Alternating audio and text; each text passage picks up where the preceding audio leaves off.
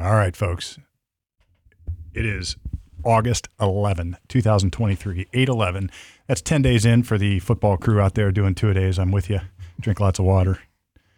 Norm will tell you to take your salt pills because that's what they used to have to do. That's what we did back in the old days. So every day I bring this up because it's such a, even when I walk out and I take the dog for a walk at 6 in the morning or 5:30 in the morning, I still, like those days, there's a certain smell in the air in August that throws me back. And you're hearing whistles in your head. Right. Probably. Go, run. Or whatever sound. Grass drills. The inside of my helmet was so gross. Oh, my God. You got to God. keep that clean. You get Impetigo or whatever that is. Oh, how do you clean a football? Okay, this swabs. back in the 70s, nobody cleaned Soap it. and water would go a long way. We got germs and we loved it. Yeah, well, look, germs are germs, but when you get a sore on your face and it gets infected, that's bad. So we had guys that get impetigo. Is that what it's called? It's like a skin infection, bacteria infection. Yeah, impetigo. I forget what it is. But that would happen, and I never had that problem. But and I can't say I ever cleaned my helmet. I have no recollection. Maybe I did. Who knows? Oh, I guess I'm God. just a clean guy. Nothing. Anyway. I mean, I was so happy to be able to be on the team, and so I didn't clean anything. Yeah, well, lucky is lucky. Except my jock strap. Well, look, that doesn't make any sense. Thank you. That doesn't make any sense at all. But we are about to make some common sense here at CommonSenseOhioShow.com. What is CommonSenseOhioShow.com? Well, that's a show about common sense in Ohio. We're bringing you the news of Ohio as a jumping off point, maybe a trampoline to jump into other areas around the country, around the world. Because as Ohio goes, so does the world. If you don't believe that, just keep listening. We're going to convince you one show at a time. If you haven't subscribed yet, if you haven't liked yet, guess what? It's easy to do. Go to CommonSenseOhioShow.com and you can hit like, subscribe, and share, whatever you do, or you can go to wherever you get your podcasts at Apple or Google or Spotify or pick your platform. Go and subscribe. So it makes a difference. I got friends who say, oh, yeah, we listen to you, but, it's not good enough. You got to listen and subscribe. You don't even have to just subscribe. You don't have to, if you get inundated, just ignore those until you have the weekend you can catch up. So like, subscribe, and most important, share with your neighbor as you're cutting your grass this Saturday or Sunday, getting ready for football season. Tell your neighbor, hey, look, we got a great show. It's Common Sense Ohio. So with that, we're going to jump off. Norm, what you got? Well, probably the hottest, no pun intended, story right now is the Hawaii disaster on Maui, the town of Lahaina, which I've been to a couple times, basically has burned to the ground, 55 dead. Biden declared a federal disaster relief package, which always triggers in my head, if your house is the only one that burns down, it is a federal disaster for you, right? So I don't know. Hey, if they're going to declare federal disasters for one place or the other, then I guess Hawaii should be a recipient of the federal largesse also. And this is not to in any way say it's not an emergency and that we shouldn't be generous, give to the Red Cross, Catholic Charities, any kind of help, that organization that you respect and you have checked out. In spite of the federal disaster declaration, I'm sure there will be all kinds of unmet needs that FEMA does not supply. But again, I can't get over the idea that when there's a tornado and it takes out, or a fire or whatever, or earthquake, and it takes out 100 homes, it's a federal disaster. If it takes out just one home, no federal assistance. I don't get that. Well, this is my pet peeve, and everybody's heard me on this before. It's like FEMA, blah, blah, blah, blah, blah. And I get it. It's a great idea. It sounds good, and everything's awesome. But, why do we have a FEMA? It's like it can cause more problems than it can solve, or at least as many. And, if people rely on the federal government or FEMA, this mystical fund, right, to fix their problems, then maybe they overbuild a little bit and underinsure a little bit. And maybe they push the envelope a little further than they would because they know that it's backed up by FEMA. And who's going to be doing that? Not mom and pop who own a small little place. It's going to be the big business guys who come in and take advantage unfairly of federal money that is there. So the classic is the coasts of the East Coast. Anybody who's been to the Outer Banks in the last 20 years, you see these triple-decker houses with elevators and that cost $15, $20 grand a week to rent. And, they didn't have those 50, 60 years ago before FEMA because you couldn't build them. People wouldn't insure it. Right. Yeah. And they would get destroyed by a hurricane. So now if FEMA's going to replace it and come in and fix it and give you all those dollars, well, hell yeah, we're going to come in. Why? Yeah. Because you've laid off a huge financial disincentive by basically relying on the rest of us to insure your asset that's making you 40, 50% on your dollar or however much if you own it, 100%.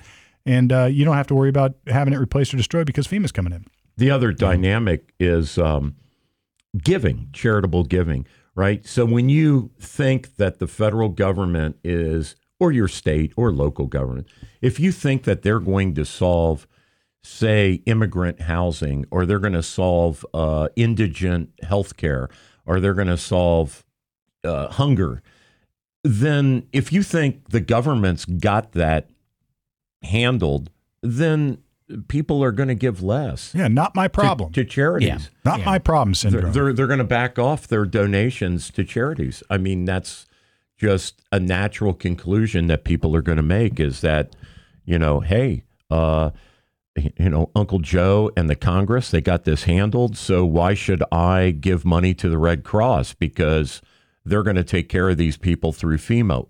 Even though we understand the ins and outs of that, no, that's not the case. Most people, are so busy or just won't look into the details. They will not give because they're going to assume it's taken care of. Well, and I'd like to see studies on this. I don't know, but I have a hypothesis about it. And it's like, I would want to know if somebody's ever studied charitable giving before and after the sort of emergence of the monolithic Leviathan-like federal government that quote fixes everything. Because it's not just that you're not giving intentionally. It's like you don't even think about giving. So it's like how many generations did it take where we don't even think about giving to charities? Or if you're giving to charities, it's about virtue signaling instead of really caring. So, Steve, I think probably the clearest example of that are the religious affiliated hospitals. Yeah. I mean, you had Methodists, you had Presbyterians, you had Baptists, you had Catholics, Jews, you had all of these affiliated churches,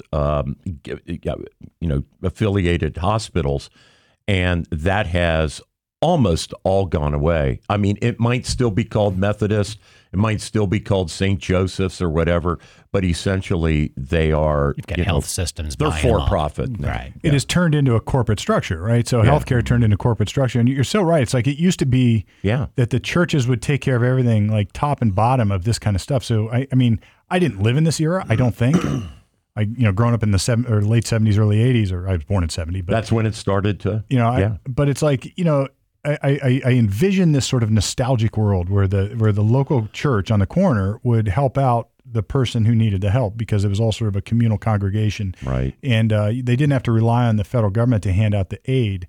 It was done locally. And then, think about that for a second. You can scale this down to a level that makes a lot of common sense. So if I'm going to decide locally how to spend dollars, I'm going to know who's taking advantage of the system. I'm going to know who doesn't deserve it for whatever reason. I'm going to know I don't have to worry about what's happening in Arkansas because I'm worried about what's happening in Columbus, Ohio. Yeah. And I can allocate dollars where they're needed and where they're going to be most effective. And who would know that better than, the community? Yeah. It's not going to be some jackass in Washington, D.C. who's worried about votes, who's worried about the perception of being equitable. It's like, that all happened at the private charitable level. And I think you're right, Norm, mostly through churches. Yeah. The other big, like the Salvation Army, that was all. Right. Sure. The charity newsies, those were very, very prominent. Hunger, soup kitchens. I mean, you could go down the list of human needs. And, it was people giving to their churches or giving to the Red Cross or giving to, whatever entity, maybe the local United Way campaign, whatever. People were giving money that way, and it was deductible. If they had enough, adjusted gross income, it was deductible. A lot of that has now gone away. I mean, they have raised the threshold for when you can deduct charitable donations to the point that a lot of people look at that and they talk to their accountant and they're like, well, does it make any sense financially, not morally, but financially, Yeah. for me to give. And more, the accountant answer is no, it doesn't. I don't even think, see, I guess, Brett, which is tragic. I'll throw this at you because I know you keep active in the Catholic Church and you sort of watch some of this stuff, or at least you've talked about it at times. Like, the Catholic Church was always like the place you'd go for adoptions for, back in the day or whatever. But, there's this notion that you would hear, I can almost hear the scoffers saying, well, the church is corrupt. The church is corrupt. They don't know how to get blah, blah, blah, blah, blah. Well, every organization is, if you look at it. I mean, there's always, because we're run by humans, so there's going to be corruption. Is it less corrupt than the federal government? Probably less. Right. Yeah, well, and also, come on. Yeah, and with the nonprofits, you've got an opportunity to kind of see how their pie chart, where the money's being spent. We can't see that with the government. No. So these just nonprofits huge buckets. They're probably run much more efficiently, The good humanely, ones. The good morally, ones. because they're there to help versus, okay, we got to go do this sort of thing. And you're right. We've seen too many, looking at it at the end for FEMA, what was it there? The hurricane down, New Orleans area, all these trailer wastes, and all this stupid stuff that just, we got money, let's throw at it. And if we don't spend it, we lose it kind of stuff. It looks good to go send all this. Well, we sent $10 million down and we gave trailers, and the trailers are rotting on the, I don't know these facts, but I can just, you can just imagine. Well, there was, and like you mentioned, Norm, with Catholic Charities, as they do stuff that they get no notoriety for. They just do the right stuff. Yep. Tons of nonprofits that do that. And you know That's what's right. not corrupt Tons. about it? If there may be some corruption about it, and everybody's got their warts and their flaws, but they're not getting paid millions of dollars to administer the program. So it's like, look how big the governmental departments are that administer this crap, and how many people they employ. So they first have to pay their expenses. I mean, they run it like a business, except it's a business that they don't have to earn money; they just get to get it. Right, and the nonprofits that get too big for their own britches. Yeah. Red Cross has been hit by this. The higher ups pay sure. way too much, and it starts to even out. Yep. Yeah. They make adjustments and fix stuff. The government stuff never gets fixed. I always try to, when people ask me to give to a charity, I always pick the one where the people running the charity aren't getting paid. It's like, it's like I picked the ones with volunteers, and I get it. That might be sort of naive because then that charity's probably giving to others that get paid. But they do exist. They do. There's so a great why one. not make that a priority? Yeah, I was involved with this local charity, the Parker Lee Foundation. It's just two dudes who like to drink Pabst Blue Ribbon, so they started doing the Pabst 1000, where they drink 1,000 Pabst Blue Ribbons, and it's got up to 10,000. And they give money to Directions for Youth. We met with the Directions for Youth folks, and we set up a scholarship fund in Eric Yavich's name, and we did all that stuff. And when I went and talked to people, like if I was knocking on your door, Norm, I would say, first and foremost, I'm not getting paid. The owners or the people who run this charity are not getting paid. There's no salaries. There's no hidden money, and not only that, we're probably going into pocket to print the raffle tickets ourselves. Yeah. It's like, we're not getting paid. There's no money going to places like the face of it. Like you see these actors talking about the animals in Africa or something. It's they're getting paid a lot of money to deliver that message. So Big time, man. Yep. Anyway, I don't know how we got off on this tangent. The other thing is, in this, this will sound like the crabby Midwest guy, whatever. But, so let me talk about places further north than where I live. So 55 people died tragically in this fire so far, right? I think the death toll is going to go up. There were people that went out in the ocean to try to escape the fire, and yet the boats leaked diesel and gasoline into the harbor, and so the water was on fire. God knows how many people died in the water. So at any rate, a lot of people died out there in Maui. It's tragic. I'm not diminishing this when I say this next thing. The next thing is, every winter, I am positive that dozens of people in places like Milwaukee and Buffalo, Rochester, Cleveland, your classic frozen Midwestern, absolute deep freezer cities, people die from cold, right? There's no federal disaster ever declared, for people dying of cold. And yet, that is happening in a geographic specific way. While we take care of people down south in their vacation homes, whenever a tornado comes by, what about big winter, right? Nothing. Well, but wait. Yeah. It's going to happen. Well, with everything labeled climate change. Sure. Oh yeah, now they're going to make a political agenda out of it. Oh, yeah. I mean, Well, it's better if it's hot. It's better if they die from heat. Right. That's right. Yeah. Well, Right. for sure. But For them, I and I guess. got to do a bit more research. But the new farm bill has to come out. Has to be approved by September, and it's a 6-year bill. And I got to do a little bit more look at it. But it's all labeled climate stuff. Of course, right. Of So course. everything's going to be labeled climate. So you know what? Eventually, you'll be able to get some money because you froze to death. This is the problem with this is the antithesis of what we talked about. This is the antithesis of the corner church helping the community. This is like federal government doling out dollars for its political agenda. Exactly. Yeah. And that And for sexy for things, theater, right. sexy things like tornadoes, floods, Stuff hurricanes. that's on the news. That's right, because they look good and they get votes, and But we allocated these dollars. Routine death, the great scythe coming through the Midwest every winter that just knocks off old people left and right because of cold. They can't heat their house, or they fall down the steps and nobody comes. Well, the same thing happens with heat too. You hear it every year, like poor people in Chicago. That's just right. Dying.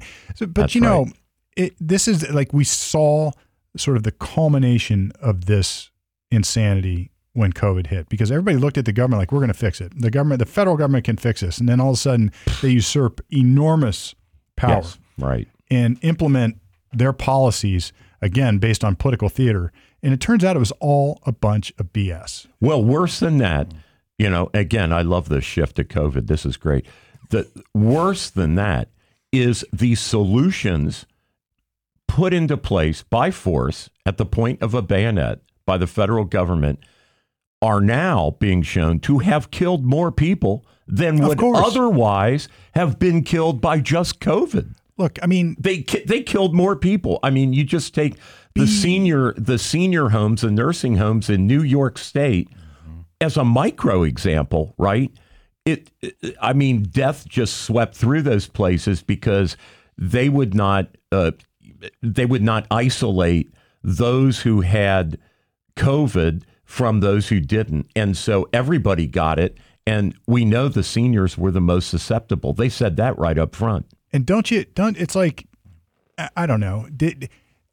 I would say be weary of anything that is unlike anything you've ever seen or heard of before. Right. So it's like, all right, so we have this pandemic.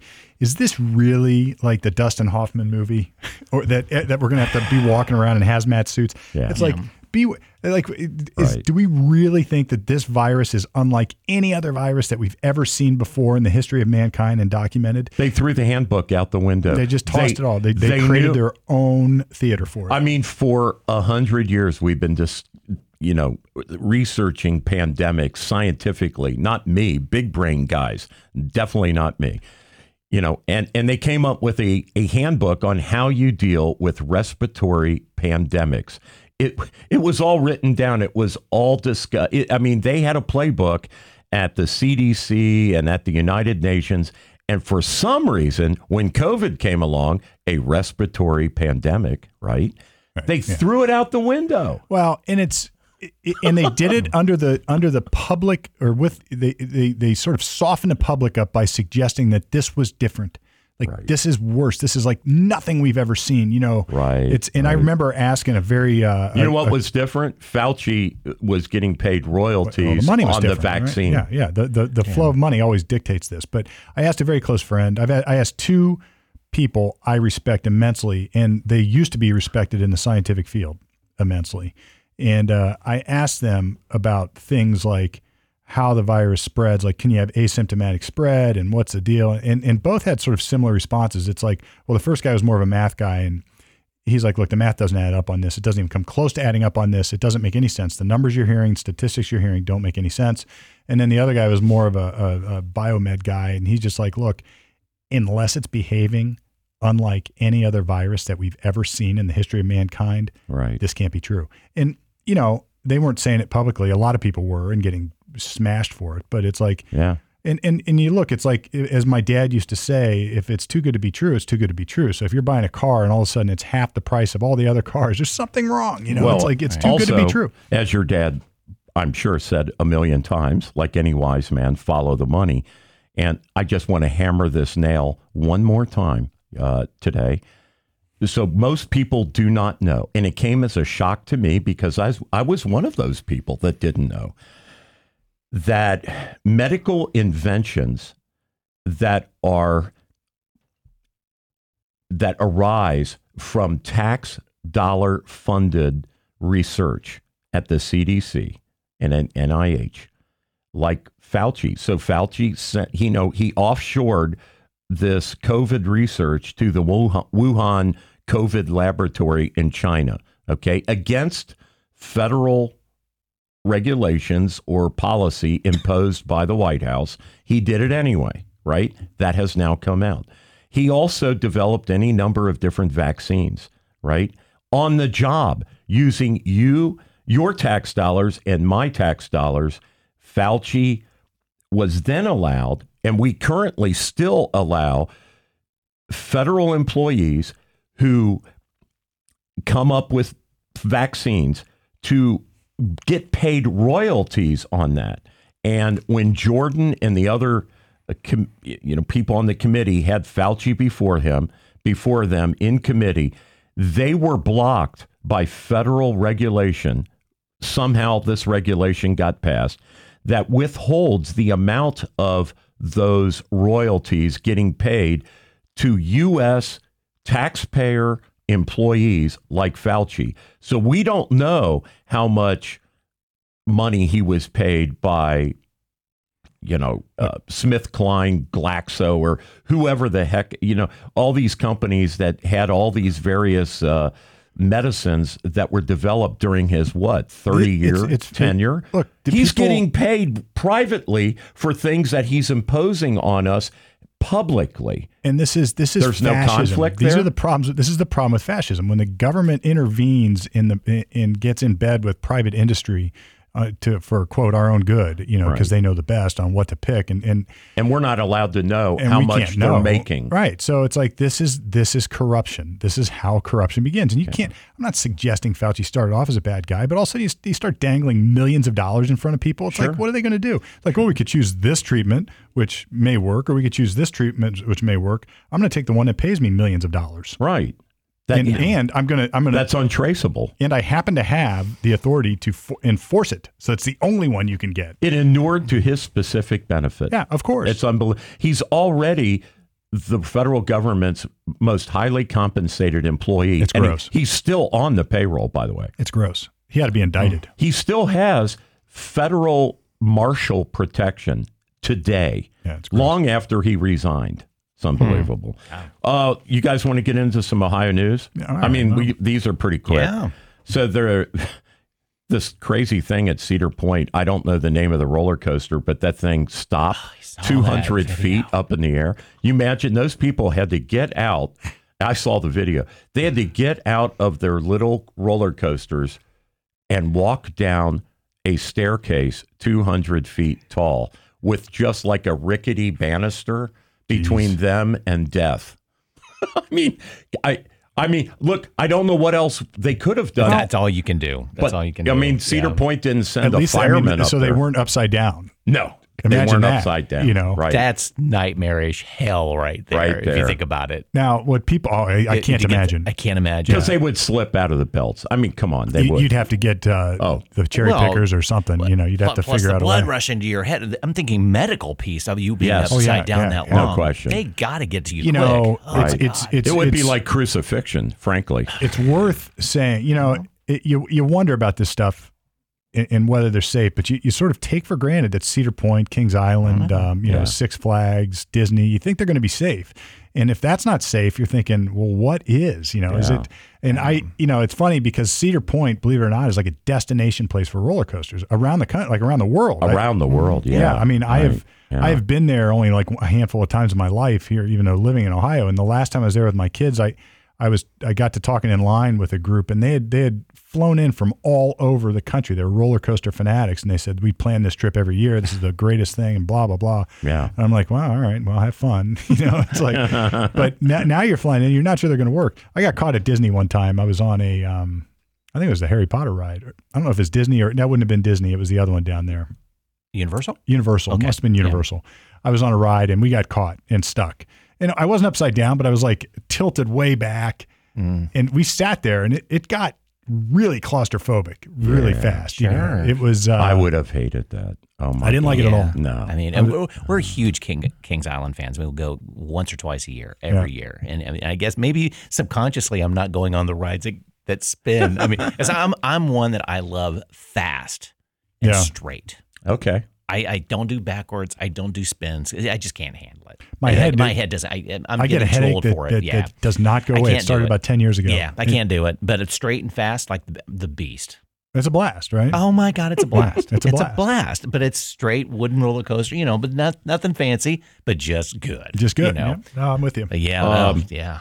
If you guys, I don't know if you caught this, but Ohio's Jack Nicklaus, Ohio State University, the Ohio State University graduate who won 72, I think, maybe 73. I don't know the count exactly. Majors. No. He won 18 majors. 18 majors, 170 or 72 tournaments. Maybe. But 18 majors. Thank you. So Tiger has won more tournaments. Yes, this was tournaments that he 72 tournaments. Okay. I think a couple people have won more tournaments than Jack. But And nobody more majors. And I think the majors, maybe the record Jack holds is he won every one of the majors at least 3 times. Jack holds the most majors, and I don't know about the breakdown, but 18 majors is the record. Yeah. Nobody's beaten that. Yeah, and it's everybody incredible. thought Tiger was going to do it when he was on his run back in like the early 2000s. They thought for sure. Well, Jack back in 1994 sold the rights to his name and his likeness to a company that he was partners in. Golden Bear stuff. It was that Golden Bear venture. I forget this. Now it's called Jack Nicklaus Companies. Okay. So, but they probably just rebranded. But anyway, back in 94, he sold for $145 million his name and likeness to this company. Now, Jack's 83 years old now. Sounds like a pretty good return on that. Yeah, pretty good. Like 140. That's probably double that now. That's a lot of money, right? I mean, that's probably 142 million. 145, and you would figure today maybe that's a $500 million. Mm-hmm. I mean, that's a lot of At Jack. least 300 million. No anyway. pun intended. So anyway, apparently, not apparently. So he is sued in 2 courts in New York and in Palm Beach, Florida. So there's 2 cases. His ex-partner elevated it to the federal courts, and the federal courts said, nope. Listen, there's one jurisdiction should be handling this, and they bowed out. So that decision just came on August the 1st. And apparently the decision that's going to be made either in Florida or in New York or both is whether or not this sale of his name and likeness was exclusive or non-exclusive. So they're having that litigated, and so far his ex-partner is prevailing in the case. What's that? What does it mean, though, exclusive and non-exclusive? Let's turn to Steve. I think what they're saying is, can Jack still go do stuff in his name? And probably he's thinking his sons and grandkids. And Yeah. Okay. So, or is it, did they buy an entity? Did they buy a name? Did they buy both? And if you're spending 142 million, you're going to be saying, well, look, I bought it all. I bought it all. Yeah. So I'm sure this is contract exegesis. Right. They're going to analyze trademark the terms. law, and there's going to be a lot of nuances. This is like really, this is where you want the eggheads and the law firms sharpening their pencils and doing the research, and then you got litigators. This is about as boring as it gets when you go watch trials like these. Yeah. I can imagine. So somebody got in Jack's head that he could be making some more money. I'm assuming. I suspect it has to do, I know he still designs golf courses and he still does other stuff, and he's probably getting paid for that, and his former partner is saying, you owe me, you can't do this. Yeah. So there's probably some of that. And then you would wonder, if Jack started his own business doing his own stuff, and he wants to let his kids take over that, and they can't because they've got to call it something else, like the Golden Bear. The Golden Bear, whatever. Yeah. Whatever. Yeah. This is like when Paul McCartney wanted his music back for the Beatles, Michael Jackson. It's like, Taylor Swift. And a lot of people did this. This is relevant because, a lot of these old sort of 60s, 70s artists sold out recently to Spotify, where they sold their entire collection. Springsteen did this. I know I think Neil Young did this. Sting did as well, Yeah, I think. and Or then what stuff he wrote, at least. Hey, they got paid. I mean, it was They this got paid kind of real money. They got paid real money, and got you paid. wonder if they'll regret it later. I don't know. If I'm saying to my kids and my family going forward, my generations to follow, look, you're set up for life. Don't screw it up. Right. Maybe that's a way to go. Or is it that important to have your own name? I'd have to really give that a lot of thought. For 142 million in 1995, I'd probably take that deal. Yeah. Right. Like you're looking at it like I never have to worry again, and neither will my kids. Yeah. And if you can't, like if Jack can't protect 142 million, and I know he had a banker, he had like some financial hard times at one point. I can't remember what that was all about. But I remember seeing an interview with Jack where he was talking about this, and he's like, well, I got in some other businesses, and we were getting to restaurants, and I know you had to this and that, but I'm going to get back to basics. Golf's what I do, and we're going to golf, and so I know that he had ventured out and got stung a little bit financially. I don't know the details of it though. Yeah, that would be one venture I would say never go into as a restaurant. Have you ever heard a restaurant making it? A lot of guys do, like the Eddie George Grill. I wonder how that's doing now. I don't. I don't know. Like you just don't. It just. What is Nicholas in restaurant? And I'm not saying he was in restaurants. It was something like that. But retail. It was appliances. He had the Golden Bear Appliance Center. That's right. Was that it? Yeah. Oh my God! It was appliances, and I remember him sort of commenting on that afterwards. And there you go. He couldn't use his name. He's like, well, this is back. It might have been before then he sold. He might have sold because he lost a lot on those deals. But I remember the Golden Bear Appliance Center. He's like, what do I know about appliances? They're like, nothing. They're just using your name, and that's not a business. And look, I've fallen into this trap where I've tried to venture into businesses outside my area, thinking I can do it. Right. You can't. It's like, there are guys who are just business people, and that's what they do. That's their niche. And they know how to run businesses. And then if you think, this is always these are the hard knock lessons you learn in life. It's like, everybody sort of operates like, oh, I could be a CEO. I mean, they make too much. I could do that, or I could do that. Right. Don't be so sure. There's give people credit for when it's due. No question. Right.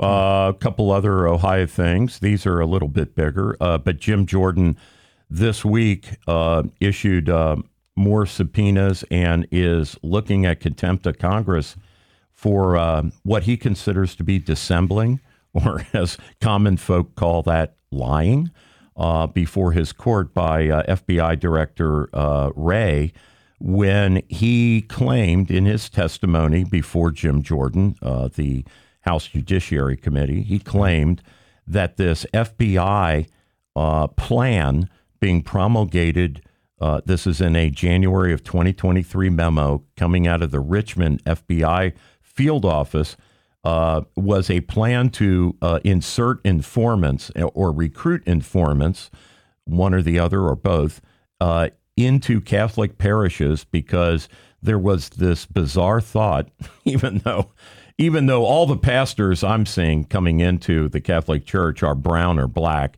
there was this thought that conservative Catholic parishes are white supremacists, hives of clanners, which, is so bizarre because the Catholics were, of course, persecuted by the Klan. But in spite of that, you would think the FBI would know that because they pursued the Klan. Mississippi's burning. You might remember that. J. Edgar Hoover was all over the Klan in his final years in office.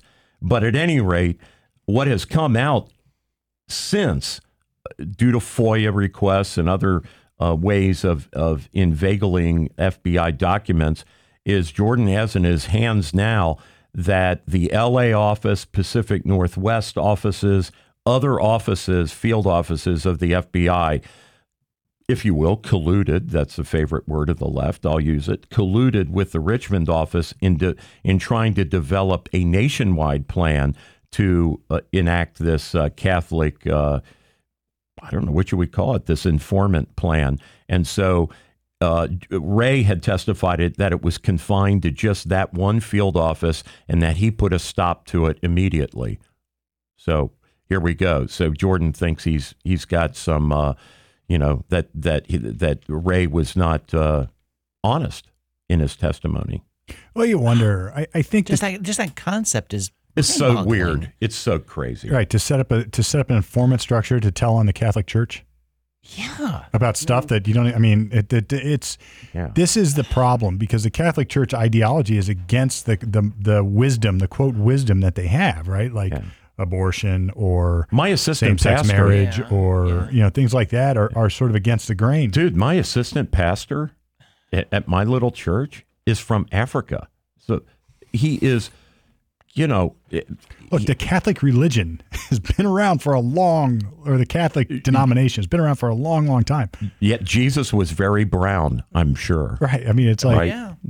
Hello. You go down to Mexico and it's everywhere. It just Come is. on. I mean, yeah. And really, they can't recruit enough Americans to serve as priests. So the Catholic Church, I mean, in a way, we have become the third world. And the third world is now proselytizing and evangelizing what used to be the first world, right? Yeah. We are bringing in South American and Mexican and African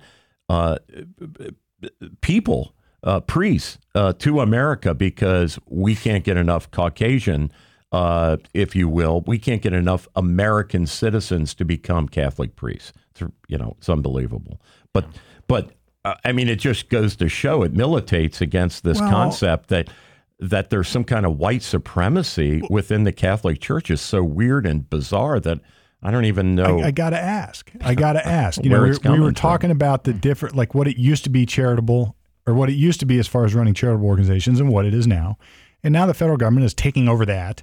And there's a competition at hand. If the government's going to take it, they want all of it. And I don't think this is exactly what some evil guy in government is thinking, but it's tracking along those lines where what use is the Catholic Church if we're doing all the charity anyway? We don't need them for anything. So in communist China, if you want to be a Catholic priest, right, and it's very restricted, the CCP has to approve. So the Catholic Church sends a list of the people they want to be priests, and the CCP either like Hitler did, right, with the Protestant churches, they then approve that person as a member of the party, and whether or not they can be a priest. The front line for this is the schools. So the parochial schools. This is the front line for this debate, because what's going to happen is, or I think at risk is the curriculum at private Catholic school or any religious school, any parochial school, private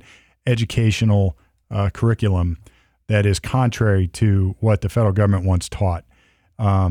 Or, say you've got a Catholic charity and they are sued for not permitting same-sex marriages or hiring a certain ideology or whatever, Right. I think, there was it always was staggering to me. I went to like all the education, not all, a lot of the private schools around Ohio have a Christian, I don't know what the right word I'm using, the Christian backdrop. Foundation. Yeah, foundation. Yeah, so Worcester was a Presbyterian school.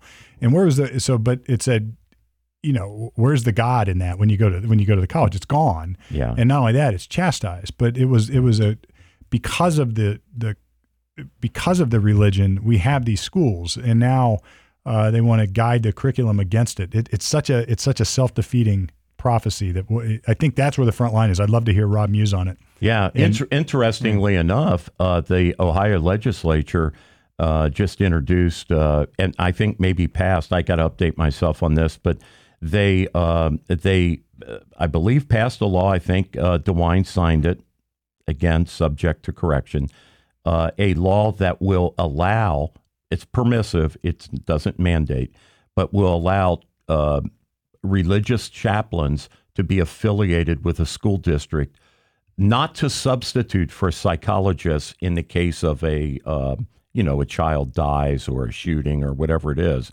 but just that they're available for help.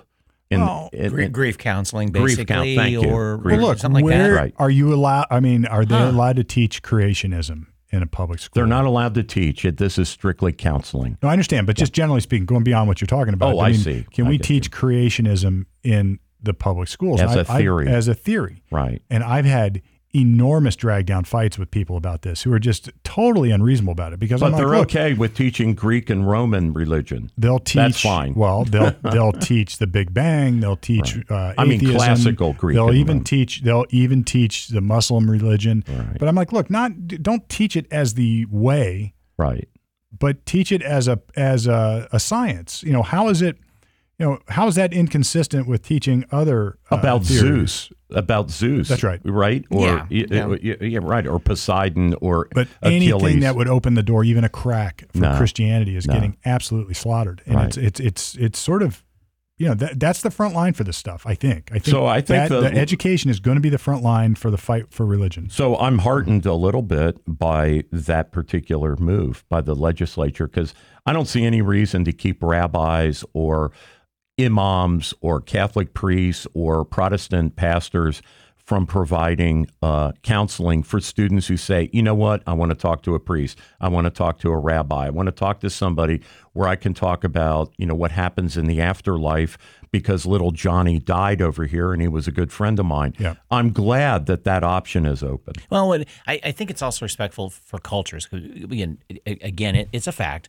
Our schools are multicultural. Yep, for sure. We cannot go backwards, and I'm not advocating going backwards to Right. being, having a non-cultural based high school, elementaries, and such like that. And each culture approaches death and these bad situations differently. They do. Somalians are a different culture than we are, and Or Hindu. Hindu, and Right. I just found out the other day that Somalian, I think it's the Somalian culture. I may be wrong, but it's some culture of that nature that they don't want to call them by their Miss or Mister in their last name is actually invoking a caste on them, Interesting. Yeah, where they would rather be called grandpa or grandma.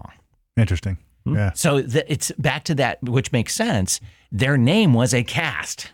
Yeah. If Yeah. your name was certain, you were always going to be a plumber. In that vernacular, it's like if we don't recognize that, then we need to bring in different cultures to help out. Well, and if it comes at down least- to a religious leader in the Catholic or how's it any different?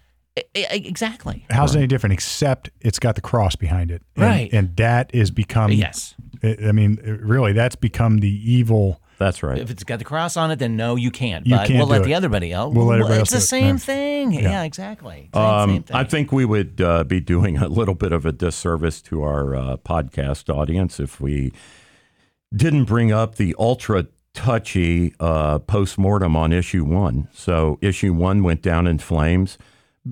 I'll give it a rough 60-40 loss. So it was a resounding no. 57? 57. It's something like that. But I don't know. anyway. Six- What did anybody expect on this? I mean, as you just Yeah. drove around In Central fact, Ohio, Steve, you called it. In fact, Steve called it. Last week, Steve said, I don't think it's going to pass. not even close, and it wasn't even close. You I didn't think it was called going to be close. And you know how I think that? I always drive around Ohio and I look at all the signs, and there was not one sign saying "vote yes" for it. Everybody, I'm sure there was one, but it's like somebody put together a very resounding campaign against it, and it was successful. Couple that with the fact that the election is on a day that nobody really wants to go vote anyway, unless you have an agenda to vote against it. And I think I don't mean the word agenda in a bad way, but No, it one issue became voters. a cause. One issue vote. It was a proxy vote on abortion. Yeah, and I I mean think- that's And the, shame on who, I don't know.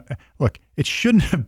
We've talked about this. Yeah. This is an interesting issue. It didn't have to hinge on abortion one way or another, yet it did, and here we are. Well, in the postmortem from Huffman, talking about, well, we didn't have enough time. Well, that was your own call. Right? Why now? You didn't have to do it right now. The big name leaders didn't lift their own weight. Well, again, that's a timing thing. So he's kind of postmortem himself. It's like, well, that's kind of obvious. Yeah, no, right. We didn't have enough time to talk this thing out to really figure out. Plus, I'm hearing that there could be some middle ground if we get both sides looking at it, that yes, when it comes up again, it may not be as extreme. It's the 60-40, maybe a 55-45, and other nuances that make sense that both parties agree upon. This should be, I agree with you 100%. This is, to me, this is not a political a vote. This is like, should we make it easy or should we make it hard to amend the Constitution? And what is the Constitution? Like, to me, that's what this is. What is the Constitution to a state? well, you are super rare though, Steve. God bless you for that.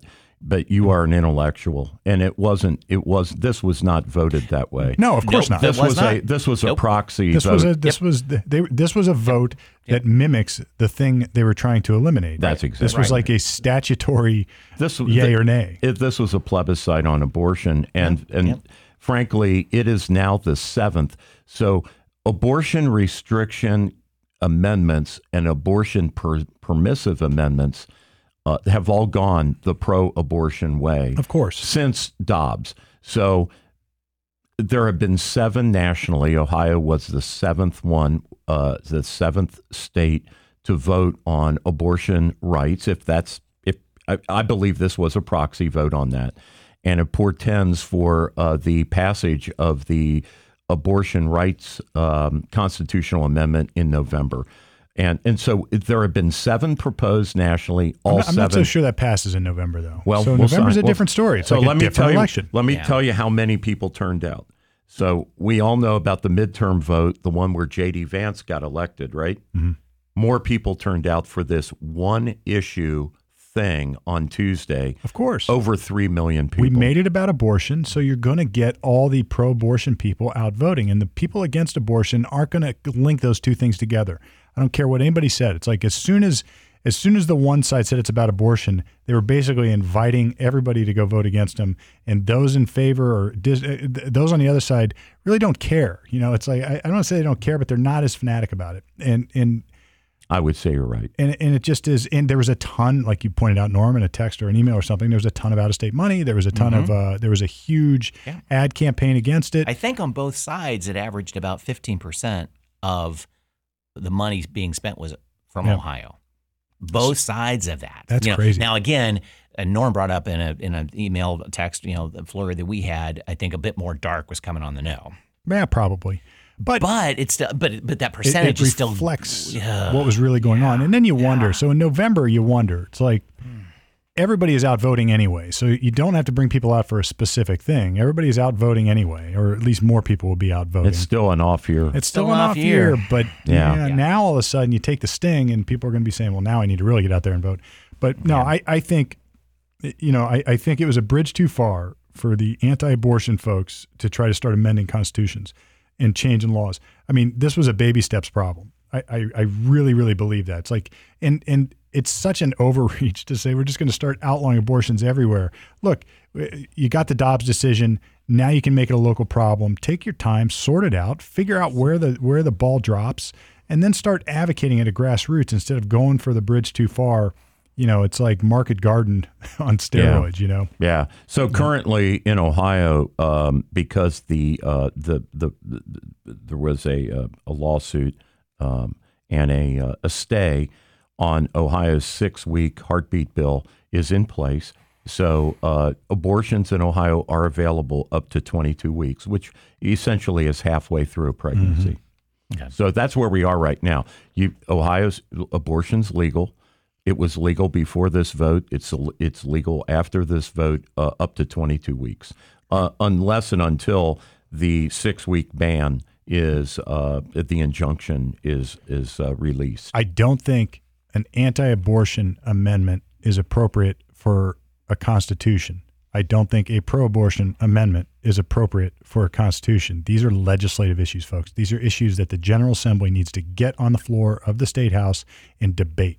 And that's where when Dobbs sent this back to the states, I think that was the vision that I hoped would happen. It's like, let the local legislatures handle it. That's where this should happen.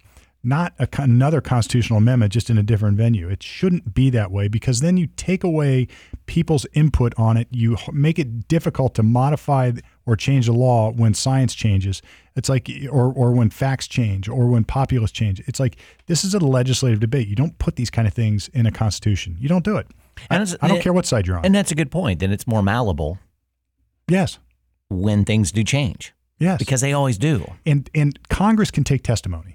The General Assembly can bring in witnesses, they can bring in material, they can bring in facts, and they can challenge those. But that doesn't happen for an amendment. Mm-hmm. It doesn't work that way. When you pass laws, you can have hearings. It's pretty much chipped in stone. It's it. It's 10 Commandment kind of feel to it. It's done. Sure. It's done. It's like if you read the U.S. Constitution, when it has tried to do stuff like this it almost like liquor is a great example. It's like you don't pass a law and turn it into an amendment that should be a law. It's like you can't govern human behavior with an amendment to a constitution on something that macro. You can't do it.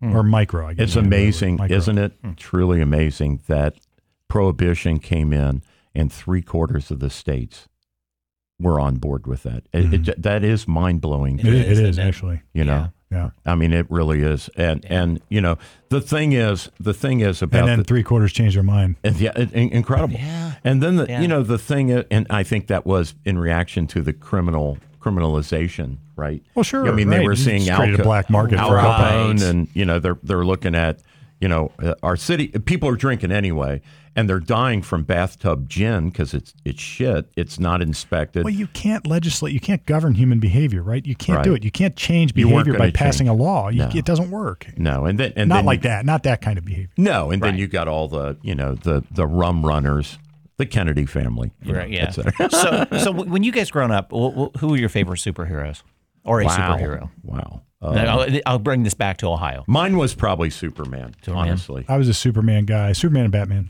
Superman 2-month festival going to be starting up in Cleveland in September. No way. Sweet. Yes. 2 months? 2 months. What do they do for 2 months to honor Well, Superman? they're going to break it up into, I guess, the Cleveland Libraries, wide span of locations all over northeast Ohio, from Ursuline College and Pepper Pike to Bookhouse Brewing on West 25th to Rock and Roll Hall of Fame.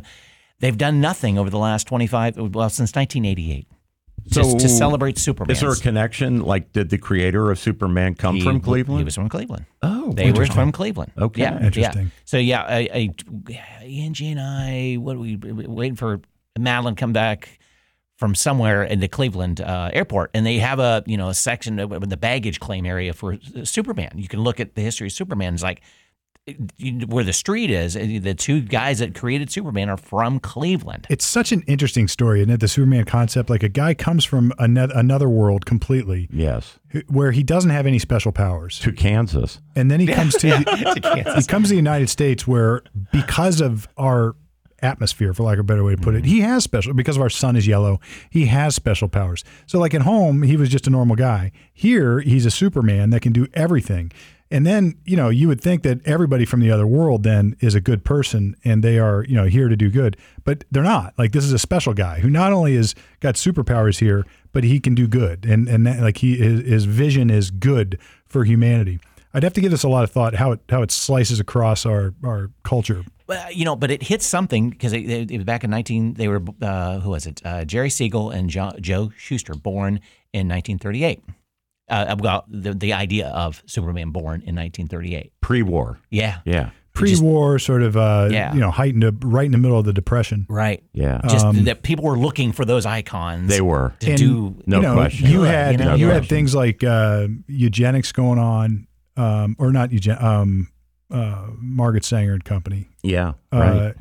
I think you had sort of this notion that I don't know what that is. I got to think about culturally how this slices across because you almost feel like it's a slap to the Christian faith a little bit, or is it like we can create this as a human? Can we create a human all-powerful person, or what is it? I might be making too much of it. It might just be entertainment, but there's something there. There's something interesting there. I'd like to think about. There is something there, right? Yeah, because and we still have Jesus came to Earth too. That's right. Right. That's what I'm getting at. Right. So can you replace that with a Superman? Right. And fix everything. Right. I mean, we still have billions of dollars spent and made on superhero movies. They're the ones that worked for the last decade when others haven't, right? I mean, the box office smashes, of course, they're ruining those now, too. The one thing I love about Superman is that cone of silence, or whatever that temple is that he goes to. The Fortress of Solitude. The ice cave. Yeah. Like, dude, I love that concept. And when I need one of those. It's called my garage. Or your RV, right? Or my RV. I mean, when you get in that thing, it's your temple of silence. It is. It's a place to go reflect and do things. It's like, so again, that's church. Yeah. On some level, it's like I have to give this more thought. I'm making it up as I go, or ideas are popping in my head as I talk. But like, there's something there. There's something there. Well, that, Star Wars also has a lot of Christian iconography, and but I think it was. I think, and so does Lord of the Rings, and so does but Lord of the Rings was intentionally to mimic Christianity in a good No way. question, right. I sort of feel like these others are the opposite. It's like replacing it with something that's equally Secular. Yeah. I think there's something there, and I can't quite figure it out, but I'll think it through. Yeah. I'm not the smartest guy to think about this, so Right. we'll. In fact, there's something there. I mean, it's probably been analyzed, and you take it from what other people have analyzed and take it to the next step. and think about it, Yeah. right? So Oh, you yeah. wonder, it's like why was he so popular? I mean, it was huge. He was huge. Still is. Oh yeah, And right, and all the spinoffs, right? Right. Young Superman, Right. You know, like before he really figured Yeah. out, you know, Well, and they incorporated him with a TV series, black and white TV series, which was great. right, Yeah. right, Well yeah, written, right, yeah. well done. Right. You know, the best they could do is special effects at Yeah. that point in time, but it still was good stuff. And then wasn't there a series like in the '80s, Clark and Lois, or Yeah, something? Lois and Clark. Yeah. Lois and Clark. No, it was the '90s, but Lois and 90s. Clark. Yeah. Those Yeah. Clark. And But then- just those, you know, And the you count the antithesis- spin-offs on that. Incredible. That's how big, Yeah. like a Sherlock Holmes. Yeah. How many spin-offs on Sherlock Holmes has there been? Jim Croce song, "You Don't Put on Superman's Cape." Yep. Right. And then I think Right. in the middle of the they developed the Bizarro guy who is like the opposite of Superman, the same power but bad. You know, it's like it's a very interesting concept. Yeah. Well, good for Cleveland. I know, it's great. I think they will get a lot of people who go to this. Well, and, You know, and they Cleveland really needs, you know, all the help it can get. Really. Well, sure, You know? exactly. And why not celebrate something that is very, very American? And I'm, Superman. you know, I'm concerned about the Clevelandization, really, of most of Ohio's big cities. You know, Toledo, Columbus, Cincinnati. So anything that can help those cities, you know, a little renaissance. Oh man, Yeah, why not? Look, I'm all in Ohio, a lot of favor. cool stuff happens A here. lot in of Ohio. cool like stuff. Common Sense Ohio Show. But we're starting to burn out, like Cleveland has burned out its inner city. Yeah. And it's starting to become a thing. Here in central Ohio, we talked a little bit about how Intel and the growth is going out, and they're talking about a second outer belt now. And you're thinking, oh my God, you know, I mean, the inner cities of these big towns are being neglected and forgotten and overlooked. And it's good that things maybe come back. It would be good. Yeah. Well, and that's this sort of thing. It just needs these little pockets of fire. That's right. You know, that can become an annual event. Right. That, Like the Rock and Roll Hall of Fame. right. You know? And bring something that's truly Cleveland. Yeah. You know, because Rock and Roll Hall of Fame looked like it was going to do something. They have the ceremony in New York Right. or L.A., and it's like, come on, guys. And it is a great museum, and you just Yes. get pumped about it. But at the same time, They need to do that ceremony in Cleveland. yes, they do. They really do. And I don't think the Rockers I don't think they're the people like that are holding out. I think Aerosmith would go to Cleveland and receive their adulation as much as New York City. Now, is New York City going to offer more stuff? Yes, but they'll still come to Cleveland. I think so too. It's that make it something big. Right. And And who would argue New York City's a place to visit now? Right. New York City's Yeah. not what it used to be. Right. People are leaving. You know, so give Cleveland a chance. Right. You know. I agree. Didn't the Guardians just win last night or something? I have no idea. I think they beat the Toronto who are Blue the Guardians? Jays. It says two The formerly known as, two icons on a bridge. That's what the Guardians are. Yeah, right. Yeah, I know. Yeah, another one. I mean, that's just insane. So, hey, a little federal news here. It's a little troubling. So we no longer have the largest Navy. We now have the number 2 Navy, and it's starting to kind of show up in very uncomfortable ways. Not to mention like the Moluccan Straits and places where we can't really patrol like we used to. How in the hell do we let this? I'm sorry to interrupt you. Yeah. But how in the F do we let this happen? I don't- was kind of thinking the same thing. What in the F is going on in the world that No we kidding. don't have the most powerful Navy on the effing planet? And I if we agree. don't have it, who's got it? China? China. So Yeah. Awesome. there was a flotilla off the Aleutian Islands, Alaska. For people that don't know what Aleutian is, it's a chain of islands. It's U.S. territory. It was Archipelago? yeah, that's it. And there was an 11-ship combined Russian, Chinese, communist Chinese flotilla off of the Aleutians in international waters, but very close. And the U.S. Navy announced, I don't know, out of weakness, or I don't know, but they said it was not a national security concern, quote unquote, coming out of the Pentagon. So who is it? Chamberlain? Neville? Well, I'm just thinking. It sounds like Neville Chamberlain. We know we can read their minds that we know it's not. Of course, look, if they're saying it's not, then it is. Well, I'm just thinking. Right. This is an arm flexing right in the mirror in front of the United States of America. No question.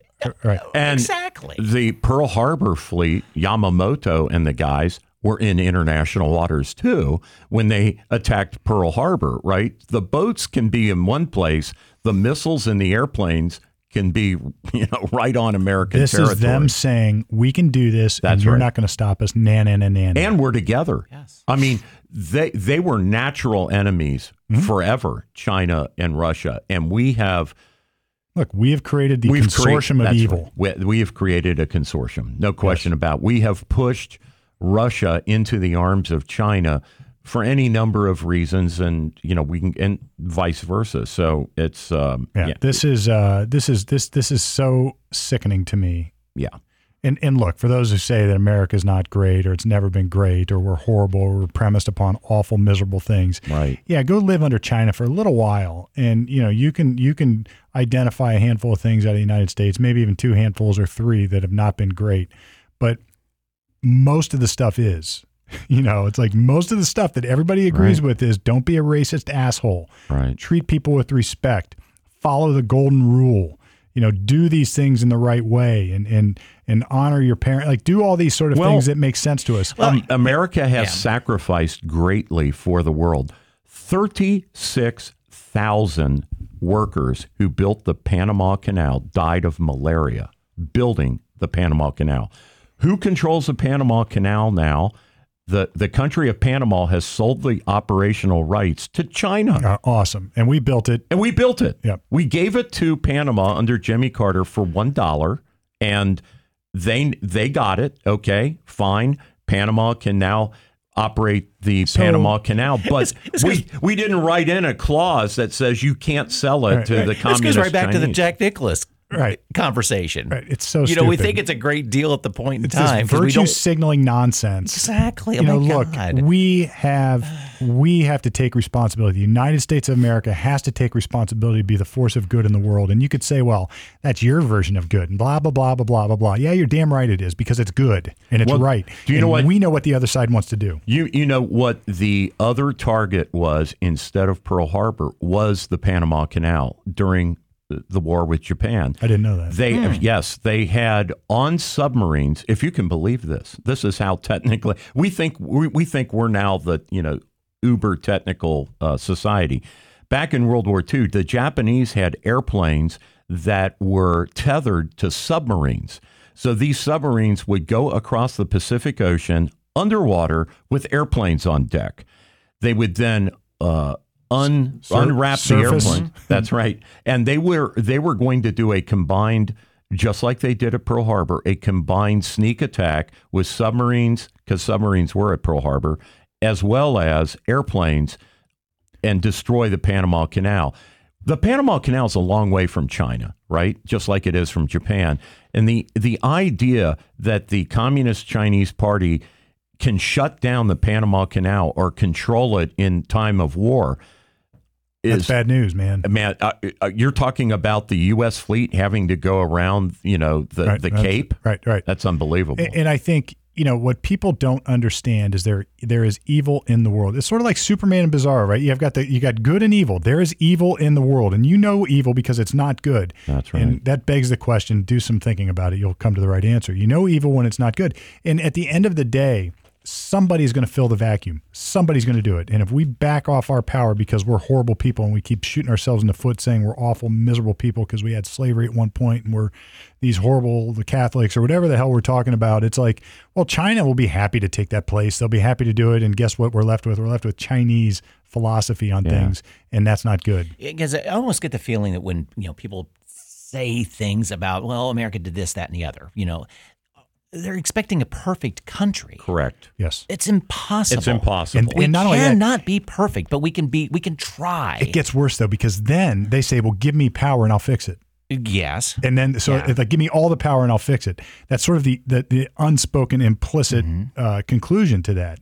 And you're right. People say we're imperfect. This is what I call my... hey, it was right in the preamble. People need to get over that. in order to form a more perfect A union. more perfect union, Not right. a perfect union. A more perfect A one. more It's perfect not going to one. happen. It's Which never gonna means happen. we know there are faults, and we're You see, trying to make again, it better. Christianity explains this because we all accept that human nature is imperfect. It is imperfect by its very definition. That's so right. anything built with humans is going to be imperfect. Right. You can only make it more perfect. You can only strive for perfection and then ultimately walk in the shoes of Christ if that's what you believe. And I happen to. And then that's our goal in life, ultimately to get there. Even as a teenager, Jesus sassed his mother. Yeah. And I've brought this up to priests, and I've said, hey, wait a minute. You say Jesus never committed a sin. Yeah, but he was right, Norm. Woman, Ask any teenager. He told us what he said, woman, basically mind your place. Yeah. And I'm like, wait a minute, Jesus, you're like 13 and you're sassing your mother. What happened to the fourth commandment? But aren't we, it's sort of implicit that the things that we build are going to be imperfect. And that's what makes our country so interesting to me and fascinating to me because our founders knew this and they created a country that did not give humans complete control over everything. It divided the power just enough to prevent the authoritative crap that China's involved in, that Russia's been involved in, that Hitler was involved in. Right. It's like we created a diversity of power that let us strive as humans with our warts and our imperfections toward that common goal to try to get perfect.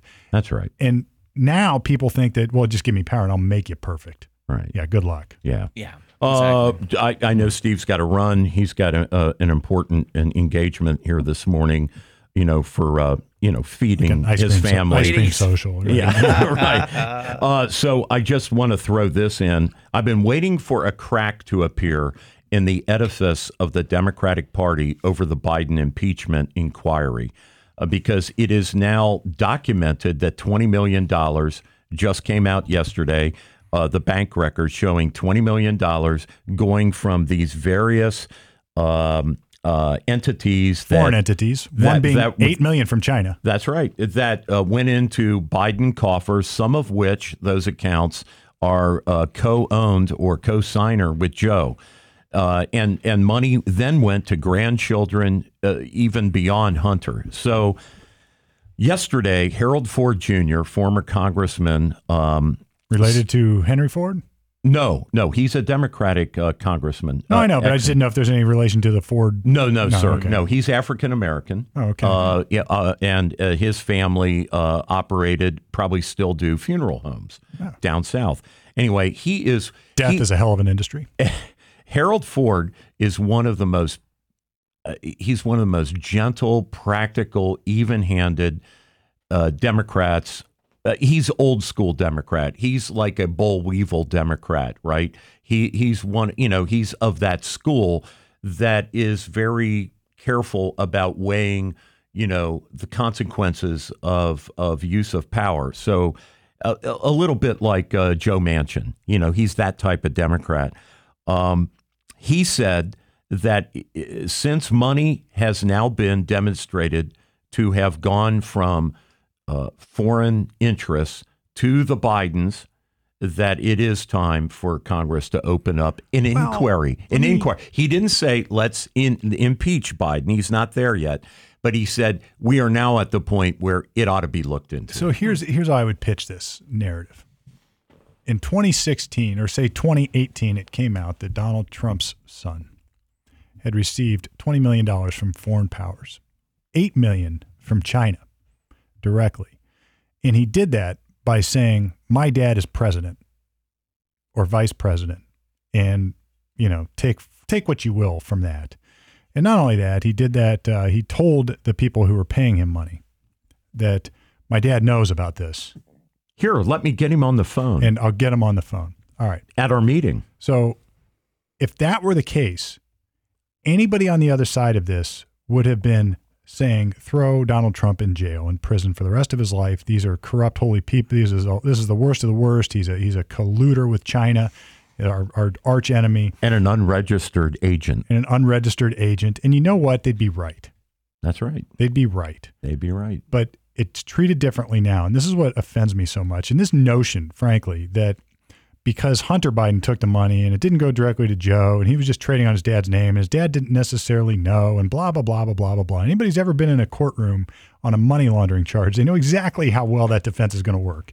It's like you can't say 30 shell companies. You can't say, well, just Come on. I'm going to acquiesce to my country's arch enemy giving $8 million to my son and grandchildren and say, well, that's okay because, they're just, I'm not really doing anything anyway. It's like even the appearance of that stinks so much, and it's criminal, right? If the way Hunter was doing it, because he wasn't a registered, Yeah.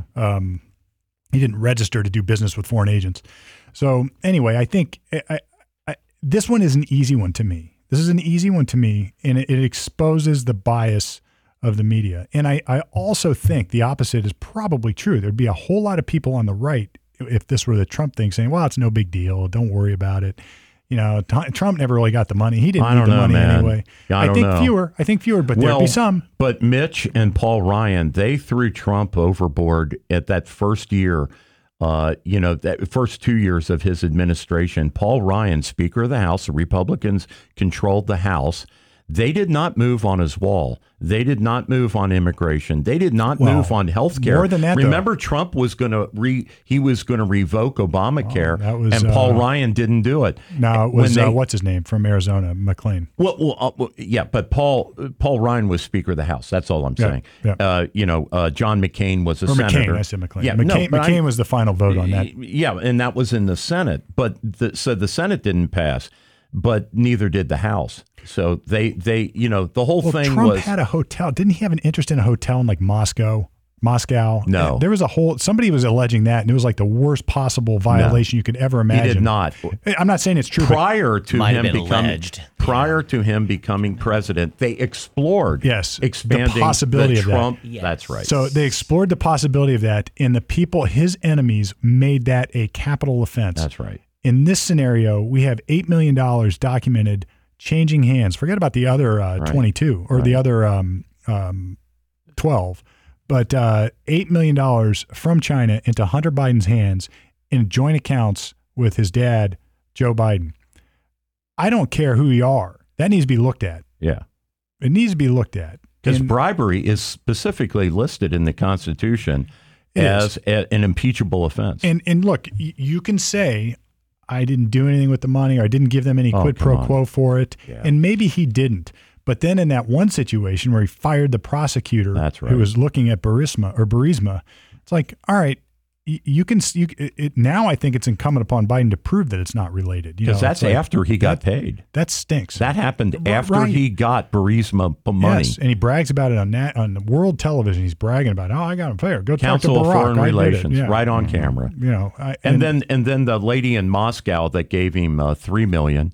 The mayor's wife in Moscow, who was curiously not on Biden's persona non grata list, right? Mm-hmm. She got left off. She went and had a personal lunch with him after her donation, like the next week after she gave the money. And Hunter, he's a hell of a finger painter. That looks pretty transactional. So to me. Now we've got people buying Hunter Biden's paintings, and they're getting government positions. I mean, look, this thing stinks. It stinks. Biden's been a freaking liar since, remember he ran back in, what was that, in the 80s or 90s? When did he run before? And he got exposed about lying about his law degree and his college education. It's like, he's a freaking liar. Great. Right. He's been exposed. So don't, look, I don't care if you just hate Trump Mandela. so much. Remember that? I was with Mandela in my South grandpappy Africa. always told me he's a freaking liar. And look, I'm okay with it. If you want to vote for Biden instead of Trump, fine. You're wrong, but fine. Pick the lesser of evils. But don't defend this shit. This is like undefensible. Right. Yeah, it really is. This is indefensible. You can't act like this is the old Clint Eastwood. Don't piss down my neck and tell me it's raining. Well, look, Biden took $20 million. His family took $20 million from our enemies. Yeah, well, and Harold Ford, I mean, you could not have a more reasonable down the middle guy that calls balls and strikes. So he's very pro climate change theory. He's pro affirmative action. He has classical Democratic points that he adheres to. But on this, he sees the conflict.